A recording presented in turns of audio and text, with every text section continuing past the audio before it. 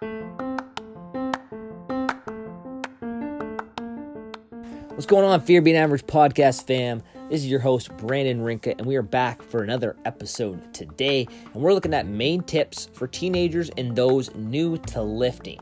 So this is the stuff that every new lifter should want to hear and listen to and use to optimize their training. This is the stuff I would have loved to have learned early on in my life.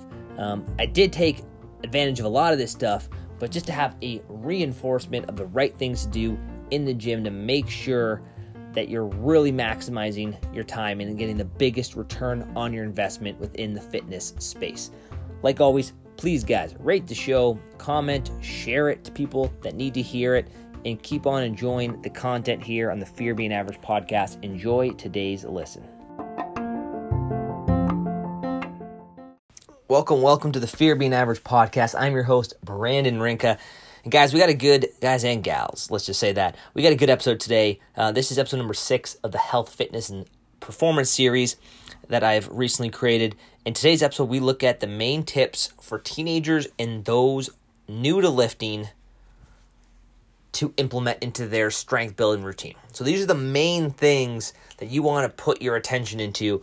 Obviously, when I post, I used to train groups of kids and different sporting disciplines, and I'm going to get back to that obviously as well. But again, a lot of those kids, they'll ask me questions on Instagram, and I love helping and assisting them because I was that kid. I was that 14, 15-year-old that was playing a sport, then transitioned into actually weightlifting because that's what you do in high school. When it becomes time where your body's ready to put on a little bit more lean muscle tissue, becoming a little bit more of an adult, or at least a young adult, and testosterone's boosting a little bit more, you're a little bit more sound with your movement, you naturally start putting work and time into lifting weights. And doing that properly from the beginning it sets the tone. It builds momentum. It creates amazing habits. And there's no wrong age to adopt these habits.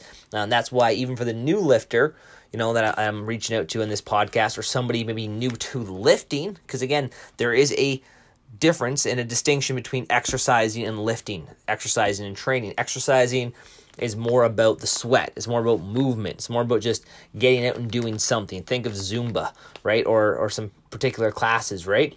Where you're not really chasing anything. You're just moving your body, getting the heart rate up, increasing some blood flow, and doing some good for your joints to a certain degree. And yeah, you can put on a little bit of muscle, but it's definitely with no actual intention. Where training or working out and lifting is much more intentional. You're trying to build. There's a purpose. There's an intention. There's a goal. There's a mission towards what you're trying to do. So I'm trying to get stronger. I'm trying to put on muscle mass. I'm trying to increase my athletic performance. I'm trying to become more, muscular endurance-ly profound. Endurance-ly, not a word, but you get what I'm saying. More profound in the field of muscular endurance. So there's a goal to what you're trying to do, and that's really difficult to do in certain class environments because it's always very sporadic. So it's a great opportunity to get a workout in, and some exercise in. And if you're intentional and you have the education behind you, you can really progress that way. But lifting and training is a little bit more specific. It's a little bit more individualized towards a particular block of training, and doing a little bit more, like I said, with direct attention towards what you're actually doing in the gym space. So this podcast is going to be good for anybody who's either maybe plateauing or stalling, but obviously it's really going out to those people that are just jumping into the gym, just switching over to training, to working out, going away from exercising. So think, again, Zumba classes, stuff of that nature, and actually doing things where they're trying to put on some lean tissue or improve their performance in one way or the other. So these are kind of like the go-to things that you got to adopt, and the rest is basically noise, and we're splitting hairs on. So let's get into it. Number one here, and this is something that I was massively into when I first started, because my background as a youngster, I was playing competitive football in high school, and it was about getting more muscle mass. I wanted to get stronger. I was a smaller kid, so the whole intent was, well, I need to shrink the difference of my size with the bigger guy's strength. So I needed to become stronger. And initially, that was the best thing, and I kind of almost fell into that because with football, you're always testing your 225-pound bench press. When you're in grade 9 and 10 or 11, it's more of 185 pounds. But there was this test of strength, and squats and deadlifts were in there as well, but primarily it was the bench press that we were concerned with, because when you go to combines where you'd actually test in front of coaches and players in your competition, it was the 185-pound bench press at the combine, and then as you got older, it became 225 pounds. So there was that set benchmark where, okay, I'm going to try to push 185 pounds as much as I can, and eventually I'm going to have to, press 225 pounds as much as I can. So there was always a major focus on strength, and I'm very grateful for that, because strength is a massive pillar of you putting on muscle and you improving and you developing your physique and improving your body composition. I think often we get distracted by the scale, we get distracted by fancy exercises, and we get distracted by what we're trying to do in terms of our body composition, which is great. But at the same time, if you don't have a base of strength and you're just chasing new plans and new programs and new workouts and new exercises without having a strong base and without actually being someone of strength, it's going to be really hard for you to see long-lasting, significant results.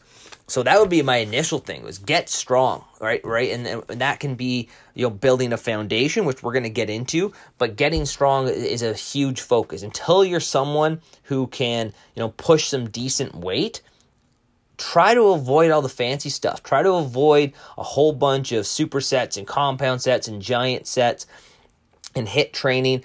Really take the time to build a base level of strength. Because again, that was what I did, and it worked really well. And I had an incredible base of strength, especially relative strength. So just to kind of highlight what the relative strength is and what absolute strength is just how much weight I can lift. It doesn't matter what your size is and what your weight is.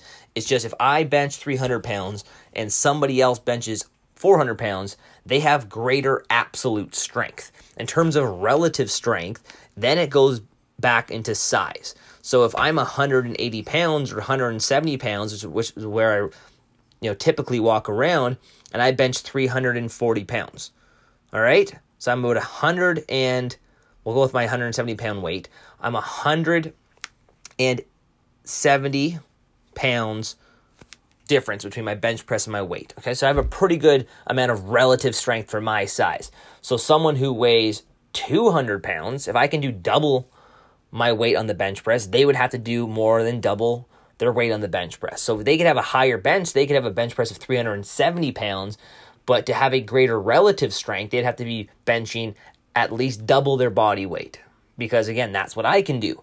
So relative strength is more strength based on your size. So if you're someone who's 120 pounds and you can squat and deadlift and, let's just say those two numbers, you can squat and deadlift over 200 pounds, you have some really good relative strength. And that's the key, right? Because you can't always determine and dictate how big you get necessarily, especially if you maybe are an undersized athlete or a youngster. So again, your focus shouldn't be on absolute strength and necessarily, how strong I am compared to everybody else, but relatively for my size, how can I get really strong? And naturally, absolute strength is still going to be there. You're still going to be really strong, but a good focus, especially if you're in the performance field, is you want to be someone who has really good relative strength. I train MMA fighters, and I have a fighter who fights at 135 pounds. For him, I don't need him to be stronger than someone who's at 185 pounds or fights at 205 or even 155 for that matter. I need him for his size to be incredibly strong. So when he steps in the cage in the octagon at 135 pounds, I want his relative strength to be very high, especially compared to those at 135 pounds, because that's his competition. So that's the difference. So for sure, that is your first order of business, right? When you're in the gym and you're working out and you're starting to put a training plan together, after we build a bit of a foundation, of course, focus on strength. That is your go-to answer to putting on muscle and developing your physique. if you're not strong, you're not going to put on a lot of muscle. And if you're just chasing fancy workouts, I feel like you're going to spin your tires over and over and over again because you don't have that base. Number 2, guys, avoid the fluff. So the fluff is basically anything that's not giving you a great return. So any exercise that isn't really progressing you that much.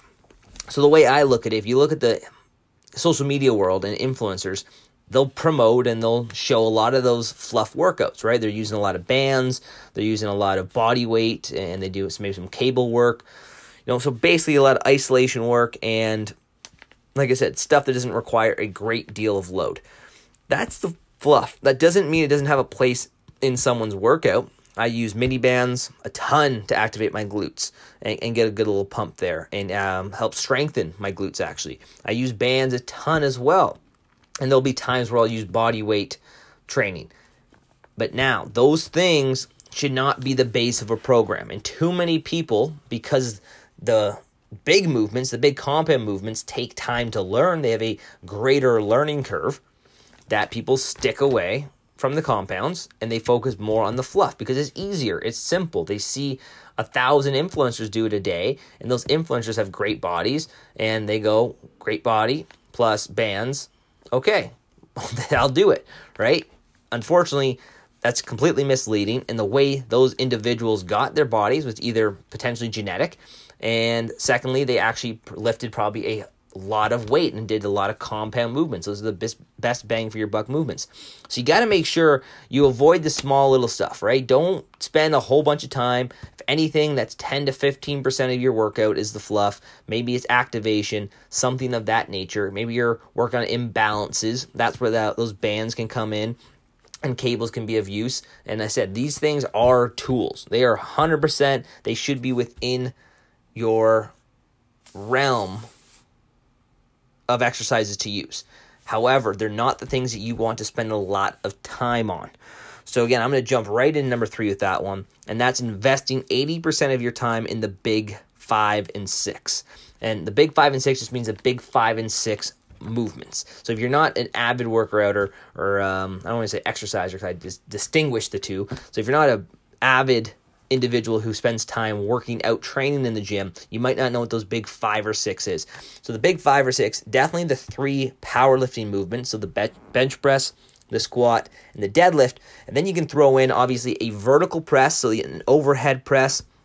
You would want a horizontal and vertical row. The vertical row being a chin-up or pull-up, and the horizontal row where your hips are actually pushed back would be the bent over row. So those are your big 6 right there. But for a lot of people, they call it the big 5. They don't necessarily they'll either take the chin up or the row. I like to bring them both in together because one's horizontal, one's done vertically. So those big 6, I would say those are the best bang for your buck exercises that you can do. Those are the things you absolutely have to invest the majority of your time on. A lot of plans and programs that I've done have been all of those, right? They'd be different variations. And the thing is, it's not boring. It doesn't mean, well, I can only stick to one type of bench press. I can only stick to one type of squat or deadlift or press or chin up or row. There are multiple variations of each of those. Bench press, you have the decline, you have the incline, you have the dumbbell, you have the neutral, right? You can throw in with the squat, hack squat, front squat, sumo squat, low bar, high bar, goblet squat, split squat, Bulgarian split squat, deadlift, Romanian, straight leg, sumo, conventional, single leg, right? And then we have overhead press. You can do a military press. You can do, Bradford press. You can do dumbbells. You can do barbell. Tons of different grips. You can go pronated, you can go neutral. You can do an Arnold press and chin-ups and pull-ups. Of course, you have neutral, pronated, supinated, a lot of different variations, close grip, weighted, eccentric loaded, rows, bent over, Penley row, where you have a flat back position. You can do chest supported rows, single arm rows. So again, you want to talk about not being bored? You got tons of exercise, and that's just off the top of my head. I'm throwing these things out there. I'm sure there's a few unique ones out there that I left off, of course. But those movements are your base. Those are the things that are going to skyrocket you in performance, in aesthetics, in body composition, in whatever realm you're talking about in terms of improving your physique. You take an individual who wants to play around with the fluff and do a whole bunch of bands and cables, and you take another person who is investing 80%, if not 90% of their time in those big compound movements, those multi-joint movements, the movements that are going to be your biggest testosterone boosters. They're the things that are going to get you strong. They're multi-jointed, meaning that you're going to invest a lot of engagement through the system. Your central nervous system is going to be fully engaged with those big compound movements, which is a phenomenal signal to contract and grow. Now you take that person, they are going to absolutely surpass and crush the individual doing the fluff workouts. And what happens with the person doing the fluff workouts is they stop working out because they go, the rate of progress is way too slow for me. This is a waste of my time. And then the person who's investing 80-90% of their time in the big 5 or 6 are becoming strong. They're becoming obviously much more muscular. They're increasing their tissue. They're more durable. They're faster. They can jump higher.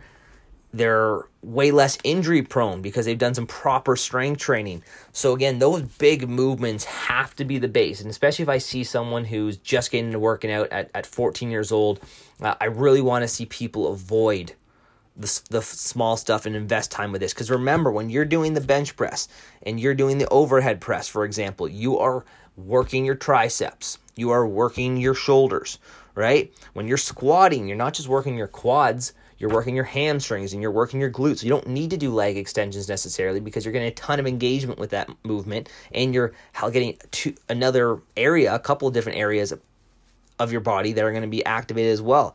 You know, the deadlift, a lot of people see that as a leg exercise. It is probably more of a back exercise. Of course, depending on the variation, it will differ. Stiff-legged, Romanian, sumo tend to be a little bit more leg and glute oriented. Sumo can even be more of the adductor magnus, where conventional, you'll typically see a greater emphasis on development of the back, or rack pulls are amazing for back development and strengthening.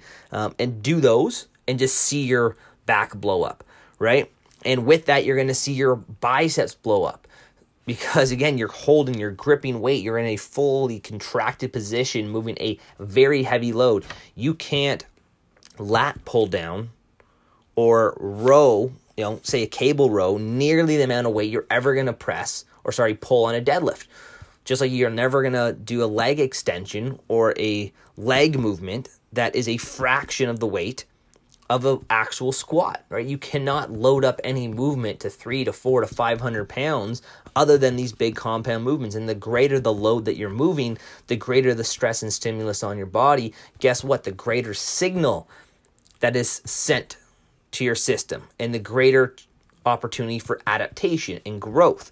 So these big movements are sending your body the signal to grow and become stronger. The single joint isolation movements are good for sculpting. They're good as finishers for a workout. They're good if you want a little bit of a pump, if you're trying to work a underdeveloped muscle. So say you get to a point at the end, you're like, I really do want big biceps, which is a traditional thing as a kid. When I was younger, of course, I threw in bicep curls. I'm a 14, 15-year-old boy trying to get girls. Yeah, I'm working my biceps, of course. I'm not focused like I am now. Well, I want some big old hamstrings and glutes, right? That's not the most attractive thing necessarily when you're a 15-year-old kid. No girls really care about that, but big biceps, they do. So what happens? Naturally, you throw in some finishers, you do some drop sets, so you can put a little bit of focus on those isolation movements based on what you want to work. That never hurts, but do that at the end of the workout. If you have energy at the end of your workout to throw in some isolation work, go do it. Right? It's isolation work. It's not going to tax the system. It's not going to beat you up. It's not going to really affect your immunity or create too much, elevated cortisol. At that point, your workout's done. If you have some energy for it, or you want to come back later in the evening, or you have some dumbbells in the basement, go bang out some tricep extensions and hammer curls, and concentration curls, or whatever. Even some lateral raises. Do some leg extensions, ham curls. You'll play around with it. But again, those things are the cherry on top. That's how I look at it, right? There is a place for them, absolutely.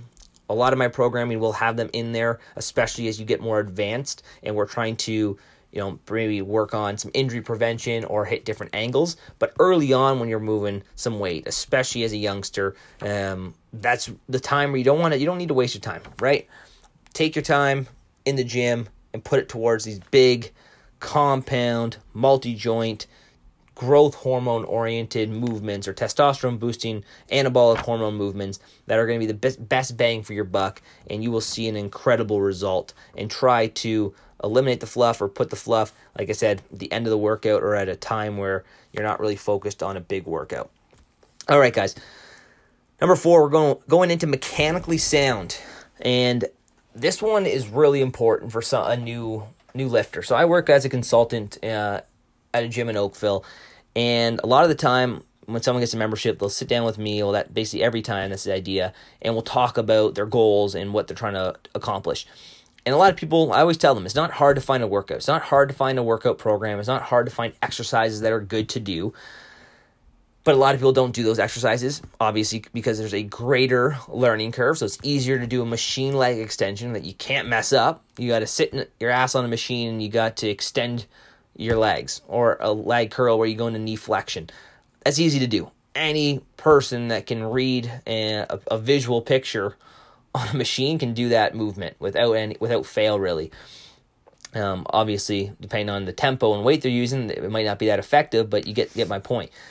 There's a great learning curve. I'm still learning how to really squat proficiently and deadlift maximally. So again, there's just a much greater learning curve, and it takes more time and is difficult, and it requires mobility and flexibility and a certain amount of strength through your ligaments and tendons. So it's a hard movement, so people avoid it. And early on, if they do try those things and they haven't built a good foundation and they want to do those exercises, but they want to skip the learning curve because they're in a rush for it, or they want to use more weight that they can handle, they have really poor technique, right? And now when you have poor technique, guess what happens? You have more opportunity to get injured, obviously. So that's probably going to happen at some point. You're not going to see great development because, again, technique is off and the range of motion is probably cut short, and we're not getting a full stimulation of the muscle. So again, the development is very slow, if not, just completely not there. So again, you want to really make sure early on, don't worry too much about trying to become the strongest guy in the gym. Yes, the emphasis is on getting strong, but before that, you get strong with good technique. Getting strong with bad technique is a poor approach to fitness. You want to get strong with amazing technique, because you squatting down and doing a half squat using 135 pounds compared to you using 135 pounds on a full depth squat to parallel or just below parallel, let's say, you are much stronger if you can get below parallel than you are if you can squat and do a half squat, obviously, right? There's no comparison. So you are getting stronger, of course, right? You're activating and engaging more muscles. You're able to get in a better, deeper position, right? You have stronger ankle mobility and hip mobility at that point. And guess what? You move the weight, you are a stronger individual. I'm much stronger when I do a half rep bench press compared to a full rep bench press, obviously, right? Because I've cut the range of motion in half. There's going to be no comparison there. So early on, you want to become really good at mastering technique and movement mechanics. And that's where a trainer and coach really helps out. Because even when I work out to this day with a coach, with a training partner, something of that nature, they're correcting and manipulating my form. It doesn't mean I don't know what I'm doing, but they're tweaking a few things to make sure I'm getting a deeper squeeze, or my shoulders in the right position, or my knees are driving out, or they're cueing me when I am lifting a heavy weight to position myself, because when I'm lifting a heavy weight, I'm not thinking about form all the time. I have a pretty good understanding, obviously, at this point in my life of 15 years of lifting and probably 5 to 7 years of coaching, that I know what I'm doing. But again, even with the coach there, they give me the signal and the cues to kind of fix a few small things, or at least, engage my core, stay tight, things of that nature. So early on, it really benefits you to learn how to do it appropriately. If you have the resources and you have the opportunity to work with a coach a strength coach, someone, maybe on a team, or if you have the resources to get a online coach who's really good and knows their stuff, or a personal trainer, if your parents are able to pay for it, or you have the resources as a new lifter, I would highly recommend it. It is going to eliminate a lot of headache and dysfunction and potential injury, and realistically, it's going to excel your development, right? If your technique is not sound, you will never progress very well. Doesn't mean you can't, achieve some goals. Doesn't mean you can't get a little bigger and a little stronger.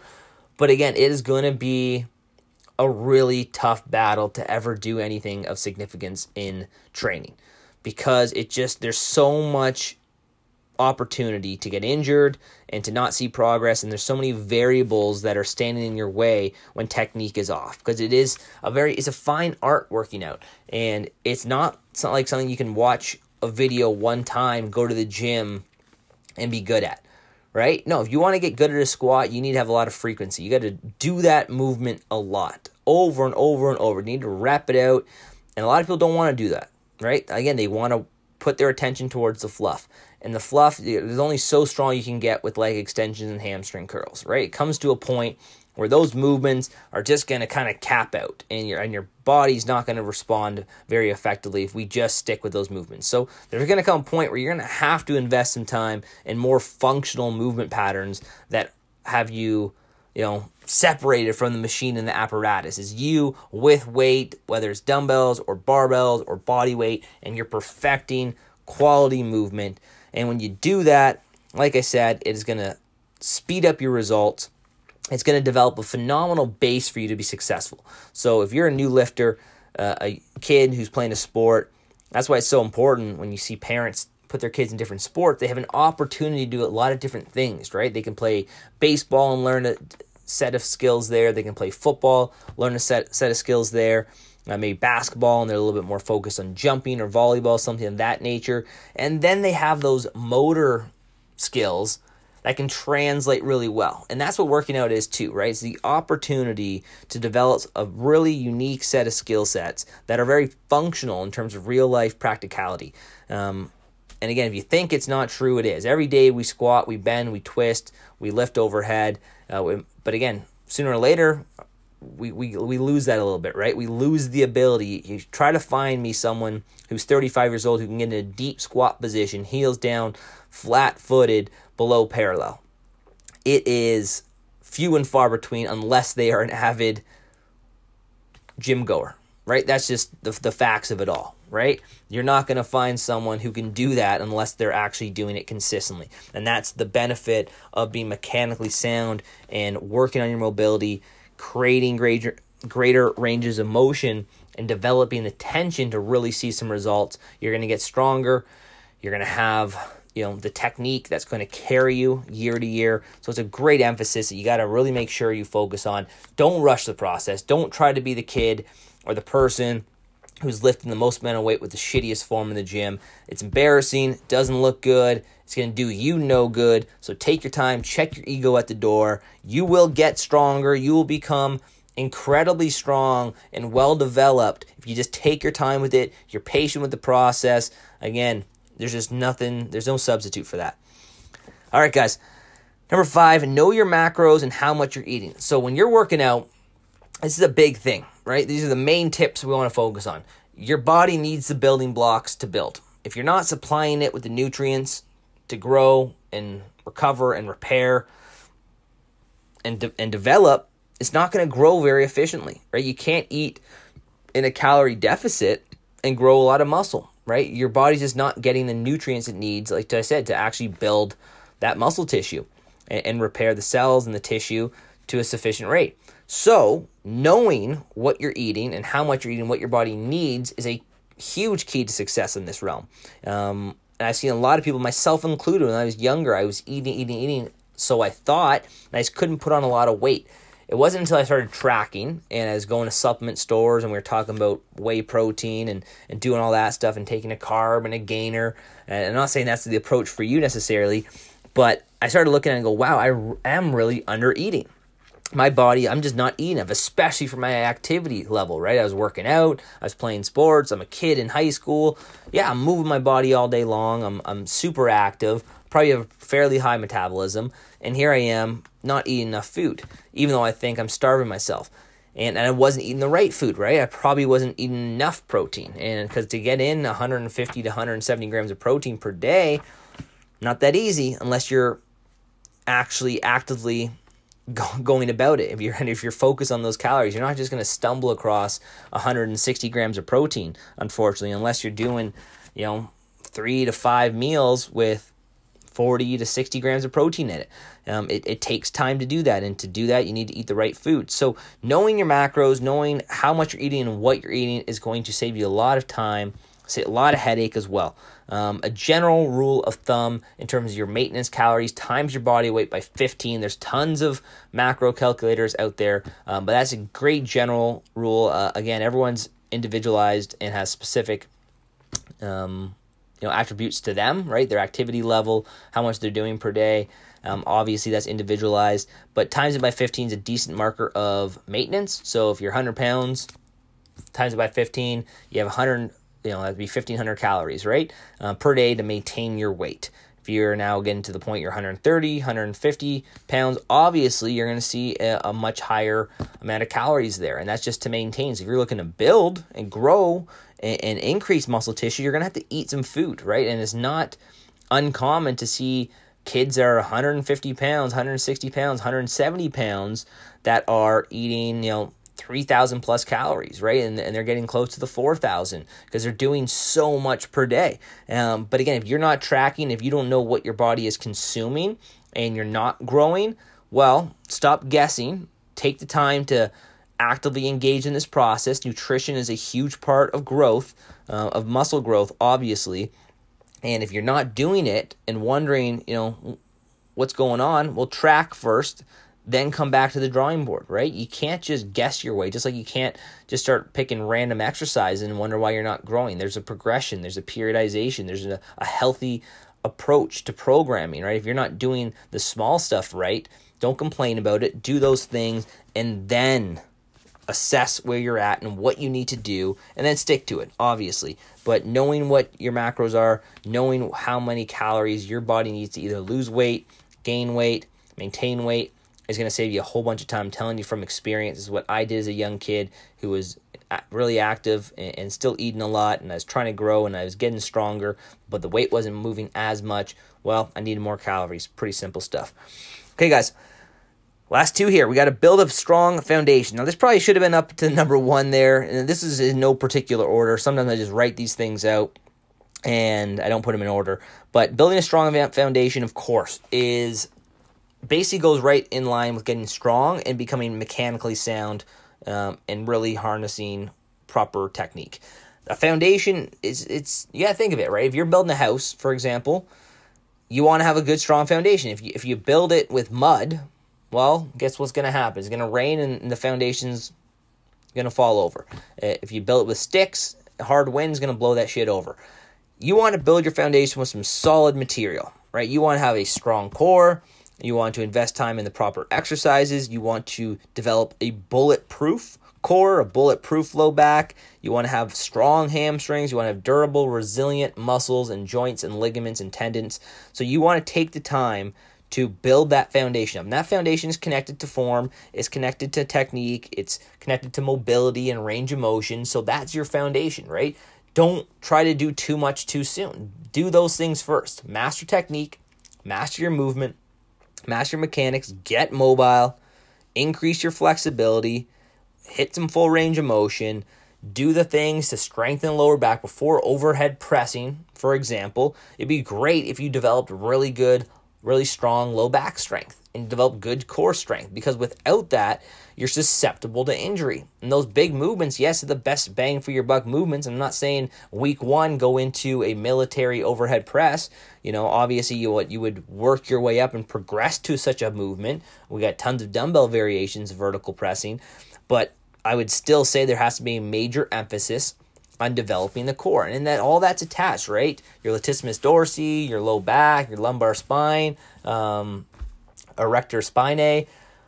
obviously the abdomen, the obliques, all those things, the glutes, everything's very connected. Obviously the hips, I'm a lot more into now as a endurance athlete and doing a lot more running and biking, and my hips are obviously having to become more used more often. So I naturally spend a lot of time working and strengthening that area. A lot of my attention is on my posterior chain in terms of my hamstrings, my glutes, and my hips and hip flexors.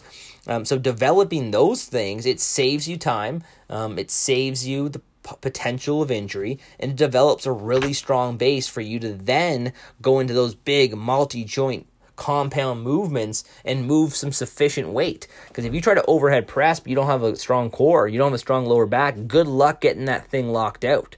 Same thing with a squat. If you have poor ankle mobility based on poor foundation, and you have weak hips and you have weak glute engagement, and you have a really weak underdeveloped core, underactivated core, good luck putting a heavy load on your back or in front of your body and squatting down. Like, there's not a foundation there to lift that weight back up. So you want to move some strong weight, and you want to lift, some big multi-joint movements that are going to be the most effective things for you. Go build that foundation first, right? You don't want a strong wind or a strong rainstorm or snowstorm to blow you over, right? You want to be there for the long haul. You want to have just an amazing base of fitness and strength, genuine, authentic strength. And then from there, you will just see your growth speed up and skyrocket like crazy because you have a good, strong foundation. Unfortunately, too many people that jump into a gym, they want to do the sexy stuff first. Usually it's the wrong sexy stuff, like HIIT training or something of that nature. But it's even more so because they don't want to invest time in the big movements, or they want to go into the big movements, but they do it improperly. They don't have the range of motion or technique because they don't have a good foundation. So they're doing shitty reps with poor weight and technique, and guess what happens? Nothing. They leave the gym in 3 months, or they donate to Good Life Fitness for a year. So don't be that person, right? Definitely build a strong foundation in terms of what you can do to build a bulletproof core and low back. Carries are amazing. So farmer carries, old school strongman training, very simple, right? You can do single arm carries. That will light up your obliques, working that unilateral aspect of training, which I love because typically there are a lot of imbalances. And that would probably be one of the, it's not on this podcast, but I would talk about unilateral training as being a massive thing for beginners, working on both sides of the body, strengthen the left side, strengthen the right side, single arm rows, Bulgarian split squats, just split squats, lunges, stuff of that nature. And so carries, unilateral, bilateral, 2 hands by your side. You can do front rack carries, Zercher holds, or front squat holds. You have weight on your chest, on your clavicle there, and you would just lock in weight. That one will typically be a heavy loaded movement, more than I could traditionally squat. I can do a Zercher or front squat hold with much more weight than I can actually squat into, obviously, and that's going to light my core up. If you're going for strength, think about more, 10 to 20 second holds, 30 second holds, maybe max. More muscular endurance, of course, longer than that, maybe a minute max, something of that nature. Great movements though, right? Anything carry that lights up your core, forces your CNS to engage. Amazing movements in terms of low back, back extensions, hip extensions, glute ham raises. That's all basically done on the same machine, on the back extension machine. There's just different variations. The glute ham, you'd come all the way back up, from that fully flexed position. Then you have the back extension where your back's a little bit straighter, and then the hip extension where you tuck your chin. You can find that, again, I'll probably send some links onto the description of this podcast just so you can have some direct links to those exact movements. But all those things are great. Working the glutes, again, that's where the bands can actually come in, right? That's for some single leg movements, bridges and monster walks and stuff of that nature. If you're young and you're able to, hill sprints are great, building up the glutes and hamstrings in a much more safe manner, and that will work on the coordination as well. It can be a more advanced movement. I'm not saying this is a beginner movement, but I'm just thinking in terms of building a really strong foundation. You can't go wrong with old school football conditioning, just doing it in a safe manner. That's why I like and advocate for hill sometimes. But yeah, mostly focused on the carries, the extensions, and working the low back and the core and the glutes and the hips. really, really well. Planks can be your friend as well. Do it the right way. Really flex your core while you're doing. Don't just hang in there trying to get the most amount of time. You actively want to tuck your tailbone, squeeze your glutes, and squeeze the heck out of your core and abdomen. Great movements, side planks, high planks even too. Good accessory movements that you guys can do to build that strong foundation. And like I said, get the technique, get the range of motion, increase mobility. Huge things you want to invest a lot of time into. If you are someone saying, should I work out 6 days a week and neglect mobility, or 4 days a week and give mobility some attention? Of course, 4 days a week with mobility, I would say. I think mobility is something you got to put in your routine every single day. Much less volume and frequency is a little bit higher, so you don't have to spend a lot of time doing it while you're in a mobility session, but 5-10 minutes each day is going to do you a lot of good. It's not like working out where you need to rest your body. To increase your mobility, you want to be a little bit more frequent. All right, guys, finish off here. Last one, which is a big narrative for myself. Stick to a plan until progress halts, right? So you don't have to just keep jumping around different exercises, different workouts. Your friend's doing this, so you jump over there, or you're gonna neglect this exercise and go over there, or you're gonna, today I'm only feeling like I'm gonna do 2 sets instead of 5 sets. That's where a program and a plan works out really well, right? It sets it up for you, so you go, well, this is what I'm following. I'm not going off of what I'm feeling. It's going off of what I have to do because I'm following a plan. Here's this 6-week, 12-week plan. It's based around strength and hypertrophy, or just muscular endurance or performance or aesthetics, whatever it is, right? Pick whatever turns your crank, but at the same time, stick to it. Give it a good effort. Give it a solid 4 to 12 weeks, right? For the minimum. But especially younger, you're going to have a much greater learning curve, and your body's going to be adapting very well because it's new to you. There's a new stimulus, so you can actually take your time with it, and you're going to just see a lot of growth early on because it's a completely new thing. So yeah, 8 to 12 weeks. It doesn't mean it's the same workouts and the same exercises. Those things will change. There will probably be some different rep ranges and different weights eventually. But again, there is something to say for just sticking to a plan, sticking to a regime for an extended period of time and seeing how you progress, right? Seeing if you can do 3x10 for a 4-week block on some particular exercises, and seeing if you can just add weight each week. Maybe week 1 you're doing 100 pounds on the bench press, and then week 2 you're doing 110. And then 125, and then by the end of the 4 weeks, because you're new to the game, you're doing 140 pounds, or you're actually doing 135 pounds, whatever it is, and just seeing you progress that way. You don't have to flip into a new exercise, and that's probably going to halt a lot of your results, right? If you're working on improving your bench press, and 1 week you're doing barbell, and the next week you're doing dumbbell, then you do an incline, and then you focus on, push-ups, and then you're going into an incline press or whatever, and you're all over the place. Again, it doesn't give you enough time to practice a movement. It doesn't give you enough time to actually get strong in a movement. So take your time with it. Focus and challenge yourself on getting stronger and better with it. Can I be more technically sound with my movement this week? Can I control the weight rather than have the weight just drop down on me, right?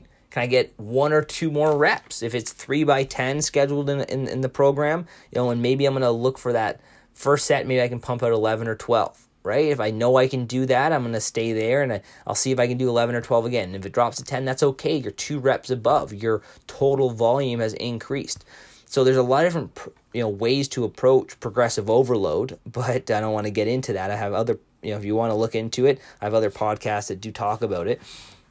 But sticking with a plan is going to do you a lot of good. It's going to be a lot of opportunity to practice. It's going to give your body a chance to adapt to it. And personally, unless you're not having a whole bunch of fun with it, if your progress is continuous, why leave it, right? Why mess around with a plan that works? And I'm not saying what that plan looks like, because I don't think anybody who's beginning in the fitness industry knows what a good program should look like. So obviously you're not going to design it yourself, and there are a lot of good workout programs that I supply, but also websites like T Nation. I love that one. I've been reading that one since high school, and the content's amazing, and it's practical, it's applicable to young athletes, and bodybuilders. But you want to make sure you're investing in a plan that makes sense. If you don't know what that looks like, reach out to me. Say, hey man, I don't know if this program looks like it's a good plan. Send it to me. I'll let you know. Or ask me directly for something.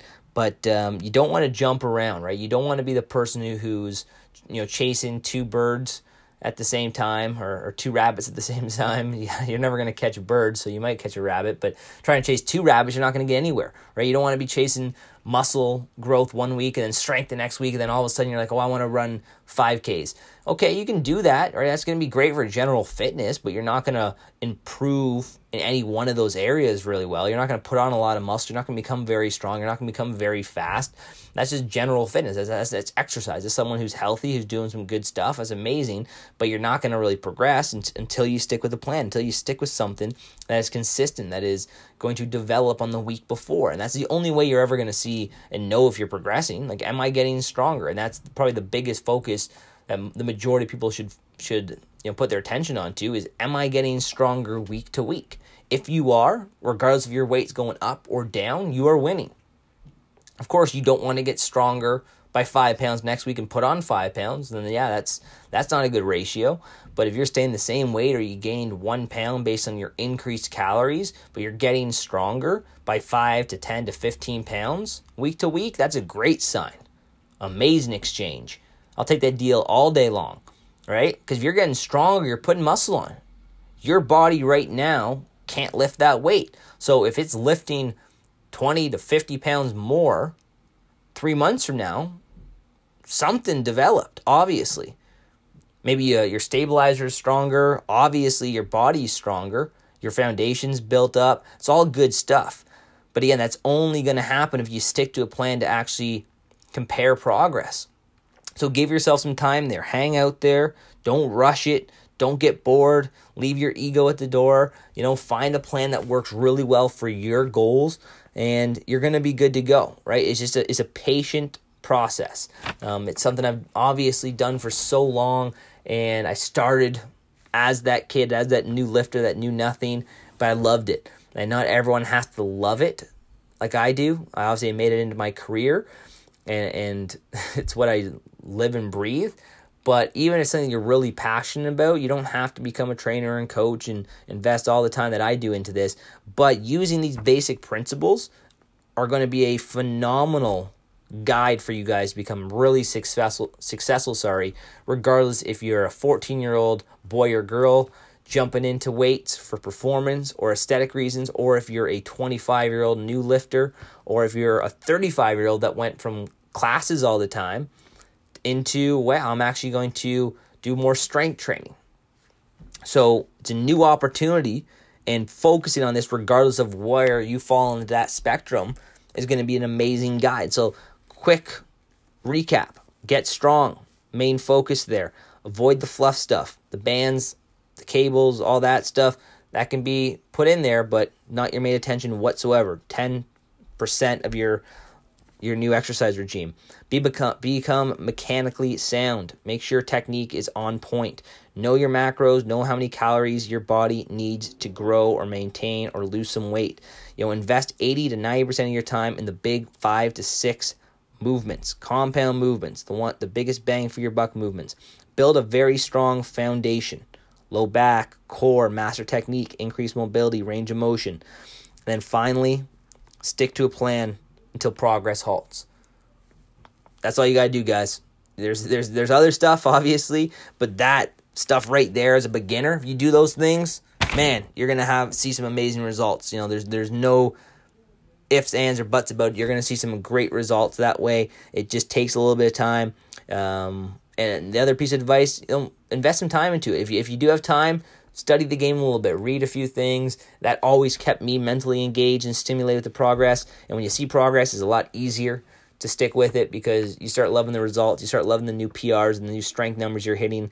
A lot of clients right now are smashing strength goals from 35-year-olds to 28-year-olds to 47-year-olds. I got crushing push-ups to young, individuals alike. So it's amazing seeing that, and the reason that they're sticking with it and they're investing so much time into it is because they are seeing the growth through the stuff I'm talking about right here, and they're understanding that it's a process, and it's amazing to see.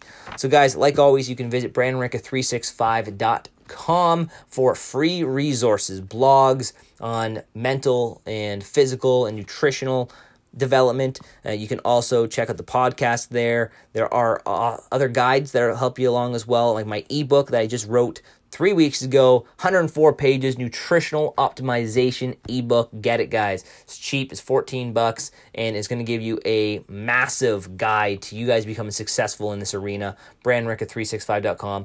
You can join my online training program as well, where I teach you directly through TrueCoach, whether it's a general program or it's a specifically designed program for you. It's all right there for you.